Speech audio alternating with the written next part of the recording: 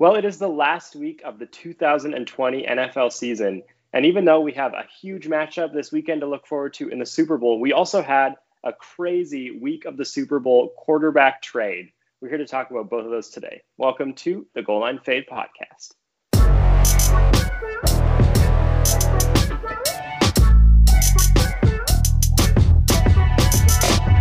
The past few off seasons, we've seen some blockbuster trades, from Odell Beckham Jr. getting traded to Stephon Diggs to DeAndre Hopkins, but those were all months after the Super Bowl. So it's quite shocking this year for our first big trade to actually come even before the Super Bowl is done and before the off seasons even really started. And honestly, what a trade that was between the LA Rams and the Detroit Lions. You know, Matthew Stafford going from the Lions to the Rams, and Jared Goff and a couple picks going to the Lions. Honestly, Daniel, I went back and forth on who I thought actually won this one, and I have in my mind, a set pick as far as who won this trade. But what would you think about, or what do you think about this trade in general, and who do you think won it?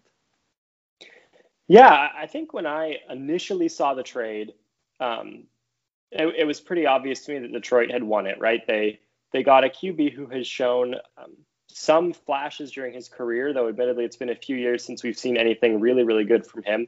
They picked up a bunch of picks, and they shipped off a guy who wanted to leave anyways. So realistically, it's not like this was, oh, we can keep a good QB, or it was like Stafford wanted to go, they wanted him to go, and got what looks like honestly such a good ransom for a player who clearly wanted to move on, right? That usually is a bad quality for teams trying to make that trade, because teams know they can offer less, so you're kind of in a bind. But they got a lot of really good value. But as I've looked at this more, I mean, yeah, the pick value is huge, and the Rams gave up a lot. But I don't know if this is, a trade where I have a clear winner in mind. I think both QBs were put in a situation where they might be able to excel. And Matt Stafford, I mean, obviously a guy, I think we said he was 32 years old last week, a guy whose entire career has been a pretty solid NFL quarterback, and now has a chance in a new offense with a guy who has been lauded over and over as an offensive mastermind, to really round out these last few years of his career. I mean, in a perfect world, in my mind, Matt Stafford can win a Super Bowl sometime over the next 5 or 6 seasons, and really cement what was a really solid career, quietly, but a really solid career for a really bad franchise. And Jared Goff has a chance to kind of revive some of the things that we saw from him. It seems like his and McVay's relationship was broken, and that was a huge factor in him getting shipped off. So now in a new situation, I don't know if I don't think Goff can't maybe develop again and be something, or he might just be a bridge guy for Detroit. They pick up a bunch of picks and really lose not a lot in the process. So I think on surface level, like, the Lions are the pretty clear winner here. But I mean, both sides definitely got a lot out of it. Yeah, I would agree with you. And I think player for player, the Rams definitely won. Jared Goff is not their guy. Like you said, him and McVay have a relationship that wasn't going to stand long term. And they got his money off the books. Good for them, right? And they probably have some dead money hit there. But anyways, I mean, if you look at Jared Goff over his tenure with the Rams, he had Todd Gurley in the backfield. He had what's been considered a pretty strong offensive line. He had Cooper Kupp. He had Robert Woods. He had Reynolds there as well. He had Brandon Cooks for a season or two, I believe. If you think about this, the Rams have put the necessary talent around Jared Goff to be successful, and he has had some good seasons, but I find it hard to believe that he would go to a team like Detroit and have success there that he didn't have in LA with all those pieces around him. Having said that, and flipping the coin here, I think Matthew Stafford has had none of that. Matthew Stafford also has never had a great defense. Matthew Stafford has never had a great running game, never had a great offensive line. We know that the Lions have been trying to put that together for the last couple seasons through the draft. And so for him, going to a system where Sean McVay thinks highly of him, where they have a strong offensive line, where they have those weapons that I was talking about, in a strong running game by the looks of it, I think that Matthew Stafford does have a chance to succeed. Having said that, though, those draft picks that the Rams sent away have the potential to be quite profitable for the Lions. And who knows, right? The Lions could turn that into another player. The Lions could turn that into multiple first-round draft picks that change their franchise around. I don't know what Detroit's plans are or what they think they're going to be doing with that over the next couple seasons. But the Detroit Lions front office was not afraid to make this move. And so you got to applaud them, to all new people in the building, and they're gutsy first thing. So have to give them a lot of credit for sure. Well, now those new guys in the building have a lot of pick value over the next few seasons to really do something. They will, if 5 years from now the squad isn't competitive, they will have no excuses because of the stuff that they've picked up to help them build. So this is going to be the first of many, right? We know this offseason was going to be huge. There were rumors yesterday swirling around that Derek Carr was maybe going to be a hot commodity. There was also reports that the Rams tried to trade for Aaron Rodgers before this Matt Stafford one. So who knows who is going to get moved? Because I think the truth is there are very few players in the league who are untouchable. I think Mahomes might be the only one at this point because of his awesome contract that will look very cheap 5 years from now when the salary cap has gone up. So besides that, I think everybody has a price, and who knows what kind of prices we might see getting paid this year.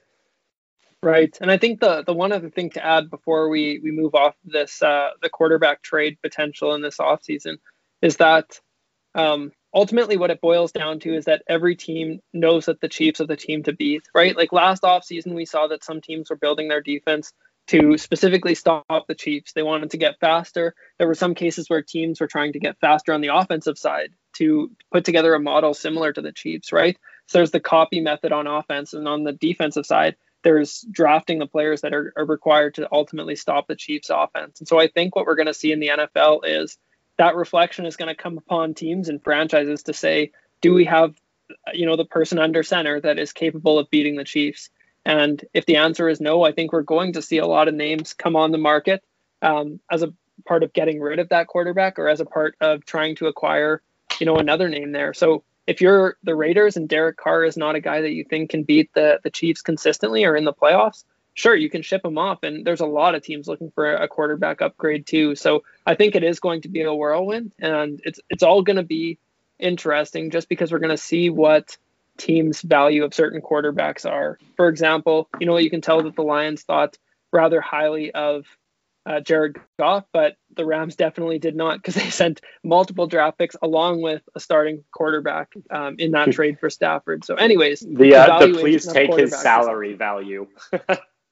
Well, exactly. And so the one last thing I'll say on this topic is if you're wondering why the Rams have basically mortgaged their future to be successful now, I'd highly recommend following Bucky Brooks on Twitter, because he's been covering that quite a bit since the trade, actually, and talking about how, you might hit on 50% of your first round picks, but if you go out and get players that are proven and you bring them into a system where they can succeed, you're adding to your franchise right away, and there's a higher addition than if you were to add a draft pick who might not actually turn out. So that was actually really interesting to see this week as well. No, I think Matt Stafford makes this an immediate Super Bowl contender. I really do. That this to me might actually make them the best team in that division, like with one trade, because you add a guy who is just spectacular at the position. So that'll obviously play out next year. And I don't know who their free agents are this offseason, but they've proven that they're not scared to cut people loose to get rid of their salary. They've proven that they're willing to make moves, and now they just need it to pay off for them in a Super Bowl win. So speaking of the Super Bowl, that's also happening. Weirdly enough, with this crazy trade, we actually have a really important football game this week too. And it's the team you were just talking about, the Kansas City Chiefs, this team that has kind of become the gold standard in the NFL over the last 2 or 3 seasons against, people are going to tell you it's Tom Brady. It is actually the Tampa Bay Buccaneers. Weirdly enough, they do not just have one player, but it is to a certain extent, it is the new big thing, the guy who is the best quarterback in the NFL right now, and the best to ever do it. It could be a changing of the guard. It could be the old proving that it still has a chance to beat the new given the right circumstances. Man, I say this every week, but I'm so excited for this game. This was a matchup. I don't know if you've seen it. The Bucs were 7-5. The Chiefs, I think, were 10-1. They beat the Bucs. And as the game ended, Tony Romo said in his commentary, as Tony Romo always prophesies, that this very likely could be the Super Bowl matchup. And here we are, the Bucs getting to play in their own stadium at a chance for their first Super Bowl in 18 years. I think 2002 they won. Yes, sir. With Tom Brady going to win potentially his 7th. Lots and lots of storylines, lots and lots of good players in this game, some absolute legends, the best QB to ever play, the best tight end to ever play, one of the best tight ends in the league right now, wide receivers who are just off the charts. So this game might have the most receiver talent between two teams ever. It's incredible. Yeah, I would agree. And I think this needs to be headlined. And I mean, in the past, I've sort of shot down this headline going into games just because I don't necessarily believe in it all the time. But I think this will be the greatest quarterback head-to-head in Super Bowl history. I mean, if you look over the list of quarterbacks that have faced each other, there are some pretty intriguing ones. But Brady and Mahomes at this point in their careers, where they are, what they've done, I think this is one of the greatest quarterback matchups of all time in the Super Bowl. And we're here. Like you said, Daniel, there was, some suspense as to whether or not we would actually get here. There's no asterisks, no big stops or halts in the season. We finally got here. And so I'm just so excited to see what this will look like. I mean, Tampa Bay is playing in their home stadium. We've never seen that with any Super Bowl in the past. We've got the Kansas City Chiefs who have a COVID case or potential COVID case in their building by courtesy of a barber there. So that's hilarious. I'm still processing all the headlines here, honestly, Daniel. But when it comes to actually breaking down this game, what do you think are the key factors that are going to lead to the victorious team, pulling off the win, and who ultimately do take in this game? I mean, the obvious answer is the quarterbacks, and that's true of every single game. But when you're dealing with two quarterbacks of this caliber, it's just put over the top. These are both guys who their team could give them next to nothing, and they would still be capable of winning the game. And that's going to be big. This could be one of those games that comes down to whoever has the ball last wins. That's just that kind of talent. But I think to go beyond that, and I kind of hinted at this in my intro, the truth is the weapons between these two teams are just incredible. These defenses have their work cut out for them, not just with the QB, but the guys who they're going to have to cover. I mean, the Bucs have to deal with Travis Kelce and Tyreek Hill and Sammy Watkins, who, has proven a lot over the course of his career. Mecole Hardman has also been a really good weapon. And then Le'Veon Bell, is pretty much irrelevant, but you never know with him and Clyde Edwards-Helaire. That's a little bit of a challenge potentially. And then for the Chiefs, how do you stop the list of the Bucs weapons? Mike Evans, Chris Godwin, Rob Gronkowski actually has had a few moments. Antonio Brown, Scotty Miller has shown flashes. There's so many people to cover, not to mention Leonard Fournette and Ronald Jones there for Tampa Bay at running back. There are so many people who you have to be aware of on the field with these teams. So I think that might end up being the big storyline because these defenses have some talent on them. I know the Bucs have been a pretty strong defense. The Chiefs have some guys who can play. I'm going to be really interested in seeing which weapons end up excelling because I think we know that both quarterbacks are going to have good games. Yeah, exactly. It definitely is intriguing. And I think one thing that I said before, maybe it was the divisional round, was that I was really intrigued to see who was going to step up for their teams in the playoffs. And so we've seen, specifically from the Buccaneers, we've seen Scotty Miller score, a pretty big touchdown right before the half in their NFC Championship game to take a bigger lead over the Packers. We've seen Leonard Fournette step up and make quite a few actually really strong plays over the course of the postseason. And so when it comes to the Chiefs, good old reliable Travis Kelce has been outstanding.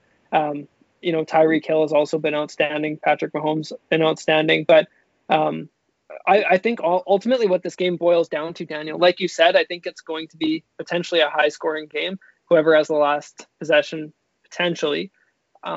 I think what it boils down to is which defense can actually can either take the ball away the most or provide the most stops for their offense. I think that's what it does come down to in this game. And so we can talk about the weapons all we want, but both defenses are very competent, and they've proved that.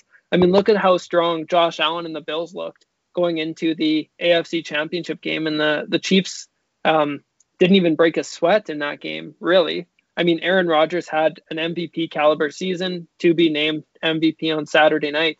And I mean, look what the Buccaneers defense did to him, right? 3 possessions in a row, Tom Brady threw an interception, and 3 possessions in a row, or sorry, maybe 2 possessions in a row out of those 3, the Packers weren't able to get any points. They sacked Aaron Rodgers 5 times. And so, I mean, one thing that I do want to say after talking about the defenses is just that there's going to be a lot of interesting matchups to watch in this game. Tom Brady against Ed Reed, or not Ed Reed. Sorry, come on, what's the Chiefs head coach name? Andy Reid. Andy Reid. Tom Brady against not Ed Reed. Tom Brady against Andy Reid for the second time in a Super Bowl, right? Andy Reid was the head coach of the Philadelphia Eagles in Super Bowl 39. Tom Brady beat them in that game. They were also a very strong football team at that time as well. Like the Eagles were led by Reid. So there's something there. Tom Brady, Patrick Mahomes head to head is 2-2. I don't know. I've tried to look at past patterns, past matchups, past experience against each other. I think the defensive coordinator for the Kansas City Chiefs is I can't remember what his name is, but he was the defensive coordinator from the Giants, both Super Bowls that the Patriots played against them. So Steve Spagnuolo. So there's a lot of history between these two teams. And I think that's what's really interesting about this matchup as well. Take all the new weapons, throw them in, take all the really strong defenders, throw them into this game. But I think ultimately there's a lot of history between these two teams. So as much as I'm going to go off and say that it's going to be an offensive high scoring game, it actually wouldn't surprise me to see it be, both teams have in the 20s for points. It's just these teams know each other really well. And I don't think that too many people are saying that to the degree that it needs to be said. I think one of the big storylines too here is some big injuries for the Chiefs. Well, one in particular, right? Mitchell Schwartz, their right tackle, has already been on IR for a large chunk of the season, and it was possible he would come back for the Super Bowl, but the report just came out, I think today. This is like a week ago already that it was looking like he would not be back. And on top of that, Eric Fisher tore his Achilles last week. The Chiefs are down their 2 tackles who started the season. And that's a bit of an issue against a pass rush in Tampa that's very capable of getting after the quarterback. Both JPP and Shaq Barrett are pretty competent rushers. And so I think that's going to be a big storyline too is, can the Chiefs do offense in a way that Mahomes doesn't have to hold on to the ball? And the answer is yes. But they also like to be that deep strike offense, and you need time to pull that off. Right. And what did Aaron Rodgers not have against that Tampa defense? It was time. Whenever he stood in the pocket, tried to hang on to the ball and find one of his weapons down the field, he just didn't have that time allowed to him. And so I know that the weapons in Kansas City are far better than in Green Bay. I know Travis Kelce is an upgrade over Robert Tonyan in Green Bay there, but overall, I think that you're right. It's going to come down to the creativity of Andy Reid and Eric Bieniemy ultimately to get the ball out of Patrick Mahomes' hands really quick.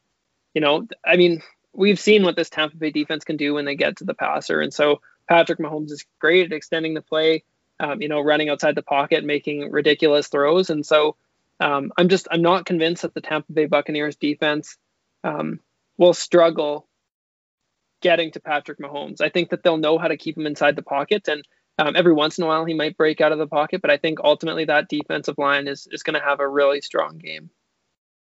Besides those ends for Tampa, are there any players on either team's defense who you think are guys to really be watching during this game, guys who are going to be potentially having standout performances? I don't know. Who are, because we tend to talk about offense because offense is exciting, but both these defenses actually have some really good players on them as well. Yeah, the 3 names that I'm paying attention to from the Buccaneers and why I think that Patrick Mahomes won't be having a great day, and yes, I am just going to focus on the Buccaneers for this question. I'm optimistic that Devin White is going to keep up his performance over the course of the playoffs. He's been outstanding, lights out. just playing phenomenal football. And I think most people have recognized his performance. It's been outstanding. I think he missed the wild card game, but ever since then, he's been just playing phenomenal for them. Antoine Winfield Jr. has been another person in their secondary that I think most people are thinking really highly of and are convinced that he will have a much stronger impact than he did when they played each other earlier in the season. The third player that I'm talking about, though, you might have heard less of him in that Tampa defense, but I believe his name is Carlton Davis, one of their cornerbacks, who got beat a couple times by Tyreek Hill. Because remember, that was the game where I believe Tyreek Hill had like 200 and something yards receiving, if I'm not mistaken. And so ultimately, I think that Carlton Davis is going to have a great game, and he has stepped up a lot since the last time that these two teams played each other. So I think that he's going to be a really interesting player to watch, because if he has a good day, I think that'll put players like Tyreek Hill or Sammy Watkins in a little bit less of a successful position than they were the last time these two teams played. But I know I rambled on about the Buccaneers, Daniel, but is there anyone else from either the Buccaneers or the Chiefs that you're thinking provides them a great edge on the defensive side of the ball? Yeah, I think you highlighted a lot of the good players Tampa has, and I think the Chiefs definitely aren't quite the same force on defense, but there are guys, I mean, who are definitely worth a look. Both of the Chiefs safeties, or all three of them really, I mean, I guess it depends where Tyrann Mathieu lines up everywhere, but even Daniel Sorensen and Juan Thornhill, like all of them are pretty capable of playing well. And that's going to be necessary because, I mean, a guy like Mike Evans can stretch the field hard. And if you're not ready to go up with him, because he is, like 6'5", he's an absolutely massive dude. You need to be ready to fight with him. And that's going to be on the safeties and double coverage. I think too, Frank Clark has had a pretty disappointing season. The Chiefs gave up a lot for him. Was it last offseason?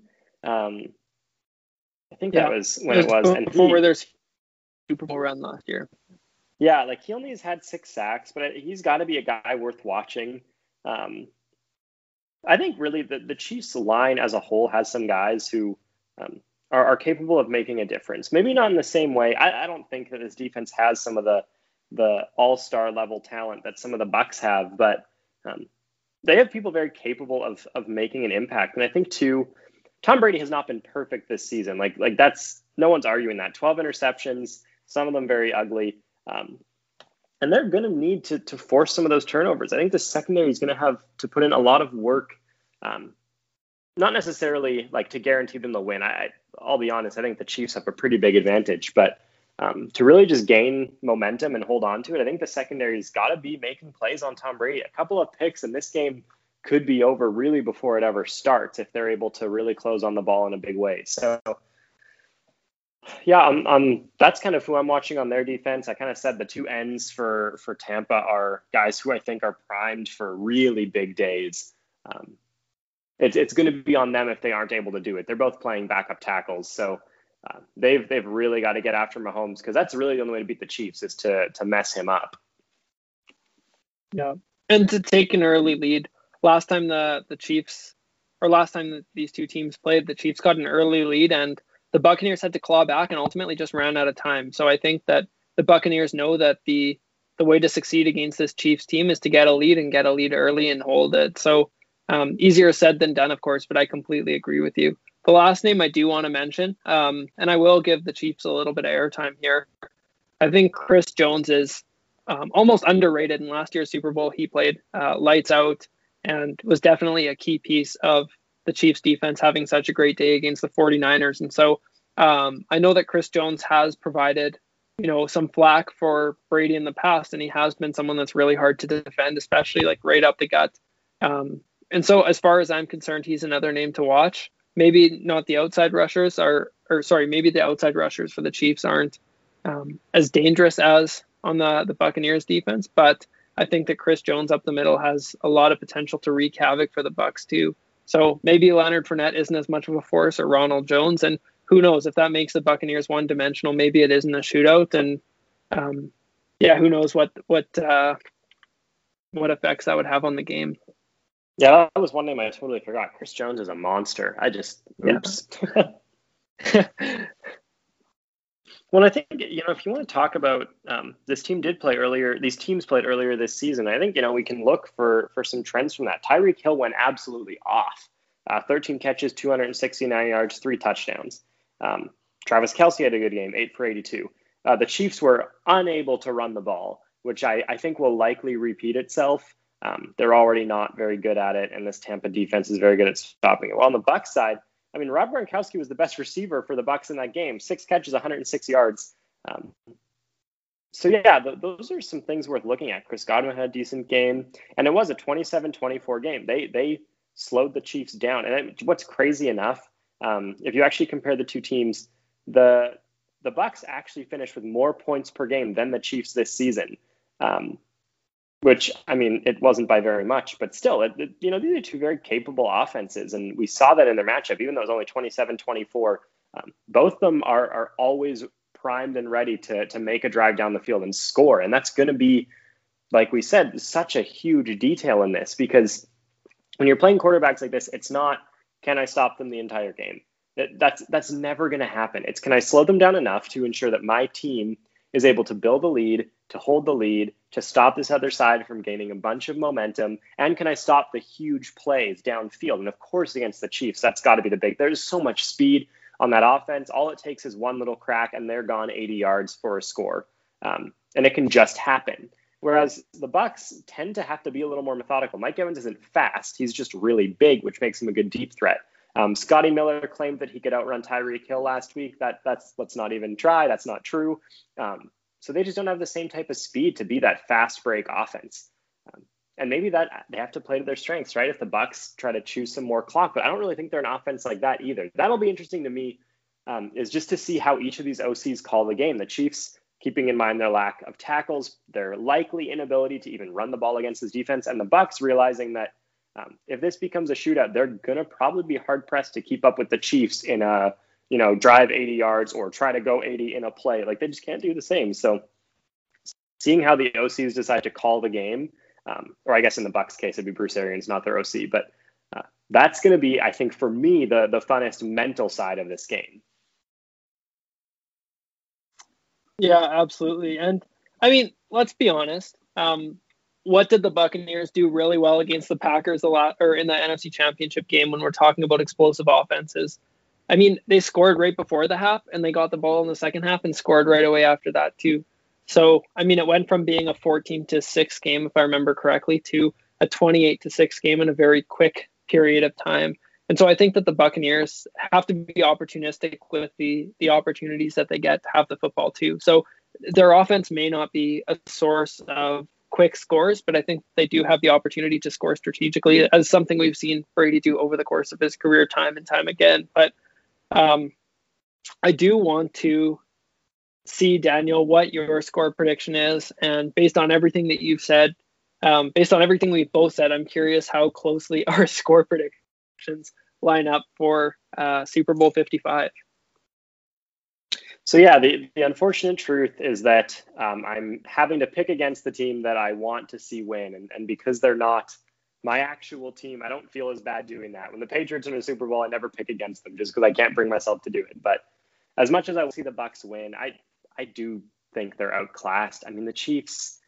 The Chiefs have been a Super Bowl favorite since before the season, and at no point did that go away. There were, maybe moments where we thought some other teams could maybe be in the conversation for competing with them. But I think, honestly, when you look at the season as a whole, this has been the season of the Chiefs from day one. And so I have to go with the Chiefs. I think I have to look at that last game they played, that 27-24 result, and say, these offensive minds are way too good to only score the same amount of points that they did last time. So I think we're going to see a little bit of a higher score. I don't think by much. I think something like 30-24 Chiefs let's go like a 31-24 Chiefs on a Mahomes final drive to take it. And so a week ago, if you would have asked me, I never would have said this, but I think I'm going to have to actually disagree with you, Daniel, and I think I'm going to take the Tampa Bay Buccaneers to win this game. What's that? Yeah, and I was very much against this. I I used some extreme words when it came to Tom Brady and how gifted he has been over the course of his career, or how many opportunities he's been gifted with, if we put it that way. But ultimately, I'm going to go with the Tampa Bay Buccaneers. I think that they've got a stronger defense. I think their offense has the ability to compete. I think that Tom Brady knows who he's going against in Andy Reid. And I think that this team is going to be prepared to shut down the Kansas City Chiefs. And so, having said that, the score prediction I've been giving people this week when asked is 35-31. However, I'm going to say that, and if that happens, that's great. But after thinking about it a little bit more, the prediction that I could see coming through is about 28-24. I'm not saying it's going to be a last possession win for for the Buccaneers, but I do see a 4 to 6 point game in the Buccaneers' favor. And yeah, it's going to be an outstanding game. And again, I'm so excited about this quarterback matchup, the history between these two teams and the people on both rosters and staff. And so as far as I'm concerned, this is going to be an absolutely fantastic Super Bowl.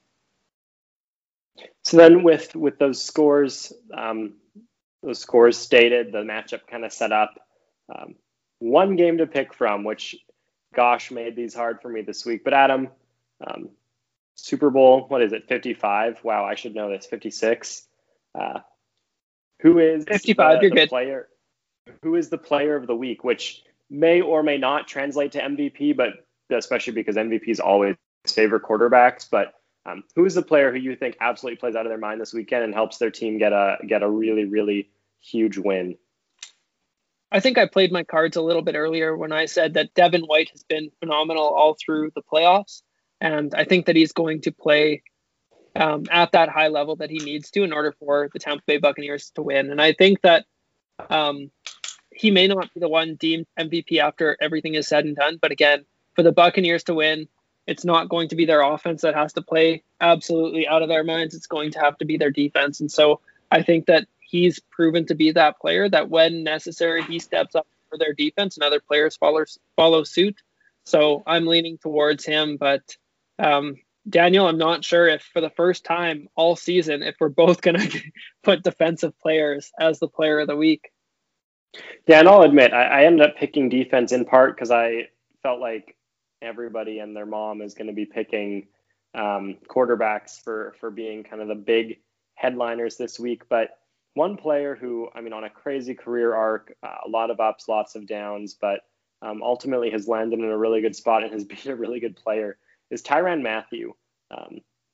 Little undersized safety / slot corner, absolute ball hawk, just ferocious even in tackling for his size. And in a game where, like I said, I think if the Chiefs really want to be able to put this game away for sure at any point prior to the clock hitting 0, it's going to be on interceptions. It's going to be on those big plays in the secondary. And Tyrann Mathieu is a threat to score when he picks off a pass. So I think, again, as much as it hurts me, I think we've seen some bad decision-making from Tom Brady when he's been pressed this season. I think Tyrann Mathieu is the perfect guy to capitalize on those little mistakes and make absolutely huge differences in a game like this. And I mean, if you're picking the Chiefs to win and again, flipping it to these defenses having to be absolutely lights out, I think most people would be putting Tyrann Mathieu in that conversation to be, the strong defensive player for the Chiefs that, allows that to happen. Chris Jones is another name, like we said earlier, but anyways, I completely agree with that and think that he has the chance to definitely be a game changer. So having said that, when it comes to the struggle of the week, Daniel, this is obviously really hard in the Super Bowl. It's hard to identify who the struggle of the week is. I mean, it would be easy to pick a quarterback if we thought there was going to be a lot of interceptions, or it'd be easy to pick, a cornerback that we think is going to get beat down the field quite a bit. But by the looks of it, we both went with an offensive side of the ball that has been, decently successful over the course of the year in your case, and very successful over the course of the year in my case. So what's your reasoning for your struggle of the week? Yeah, I kind of hinted at this earlier, but just like in their previous matchup and just like a lot of teams have dealt with throughout this season, Tampa Bay's run defense is really, are really good, bolstered by the strength of their defensive line, and the incredible all-stars they have in their linebacking core. And let's not kid ourselves, the Chiefs are not a good running team. And they don't pretend to be, right? They're a team that realizes that, honestly, every time the ball's in Patrick Mahomes' hands, that increases your chance of winning the football game, pretty much no matter what. So I think this Chiefs running game is going to be maybe non-existent, right? I could see this being a game where their running backs combined for like 10 carries or less, aren't even really able to put up 30 yards. I think the Chiefs run game is not even going to be close to being a factor in this game. It's going to be all on Mahomes to go and get the win, and he is very capable of doing that. Yeah, I would agree. I think the Chiefs are one of the only teams in the NFL that the term one-dimensional is not relevant whatsoever. Having said that, though, someone else on the Chiefs offense that I think will struggle alongside their running game is, not a name that you might expect if you've watched the Chiefs or watched any build up to the Super Bowl whatsoever. And I'm going with Travis Kelce. And Chiefs fans might stop listening at this point and disregard all of my thoughts for a long period of time. But I think that Tyreek Hill will be a point of struggle for the Buccaneers. I don't think that he'll necessarily be eliminated from the game, but I think one player that the Buccaneers defense will really focus on is Travis Kelce.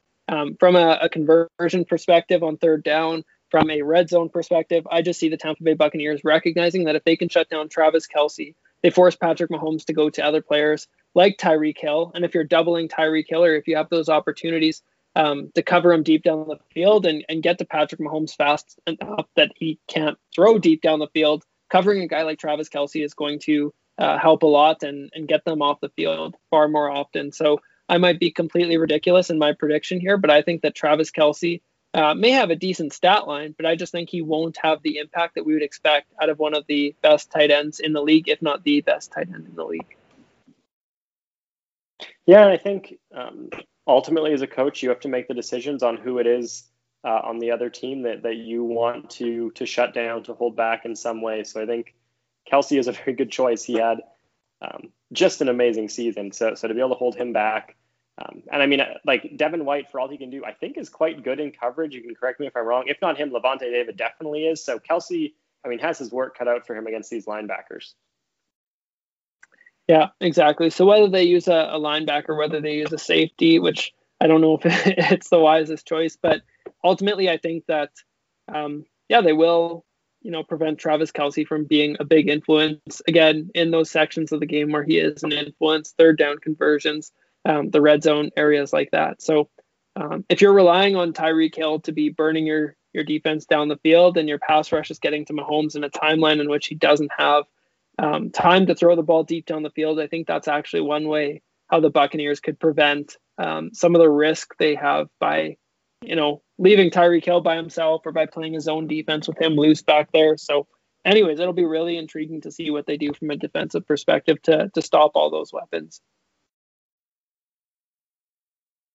So then any last thoughts, Adam? This is the last episode of the Goal Line Fade for the regular season in a game that I did not think I would care about, considering how bad the Patriots were. But I'm actually probably going to be cheering pretty loud on Sunday. So any last comments from you on the final game of hopefully the only COVID-affected season we ever have to see? Yeah, you know what? My last thought will be, if the Chiefs win this game, that does not mean that Patrick Mahomes is a better quarterback than Tom Brady. I feel like that needs to be said, because some people will have that mental, or that thought go through their mind. They will have that mental cycle, I was going to say, where they think that Patrick Mahomes is now better than Tom Brady since he beat him in a Super Bowl. If that happens, I'm just saying that let's all take a minute to recognize Tom Brady's 43 years old and his 10th Super Bowl. There's a difference between these two guys. So I think my last thought is just, before you overreact on Monday, in the event that happens, don't. But nothing else other than that, Daniel. Yeah, absolutely. And this is not a legacy game for Tom Brady. I don't like it. It's not. If he loses, I don't think it's a legacy tarnishing game.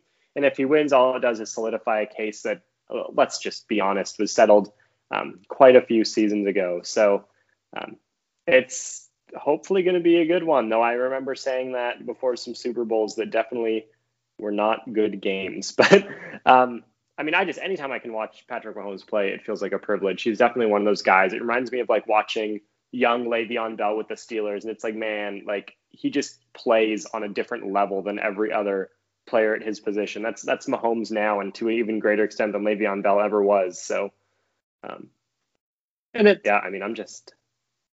no, go for it.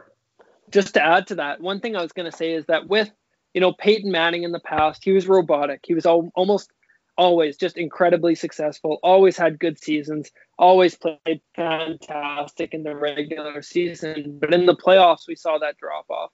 And Patrick Mahomes has not had that drop off ever that we've seen, and I'm comparing him to Peyton Manning because Peyton Manning's always been one of the most flashy quarterbacks. Or Aaron Rodgers, similar thing, flashy quarterbacks. But Patrick Mahomes has proven, that he doesn't necessarily have a weakness. Every time you watch him play, he's going to be within 5 points of the other team. And I think, we have to appreciate the fact that with each season that comes and goes, we're watching one of the greatest quarterbacks of all time. And so I think that appreciation still needs to be there. Like Patrick Mahomes is not an ordinary quarterback. This guy's special, like you said. And so I think everyone's going to focus on him and Tom Brady, but there's a lot of other special players too. But just Patrick Mahomes is uniquely special. Yeah, and I mean that is the praise that this player deserves. So, I mean, hey, by this time next week, the dust will have settled. We'll have crowned another Super Bowl champion. Maybe 2 in a row for Mahomes, maybe Tom Brady's 7th. It's the season made it. And again, I feel like I've made these remarks so much, but I was so scared we would not get a season. And now instead of having to be sad that we couldn't finish a season, I have to be sad about 8 months without football after this. So it's bittersweet, but it's good. So as we prepare for the game and prepare to continue to have content heading out into the off season, we're excited to break down all the teams, all their needs, the upcoming draft, lots of good quarterbacks in that. And as we move forward, we will see you all again next week.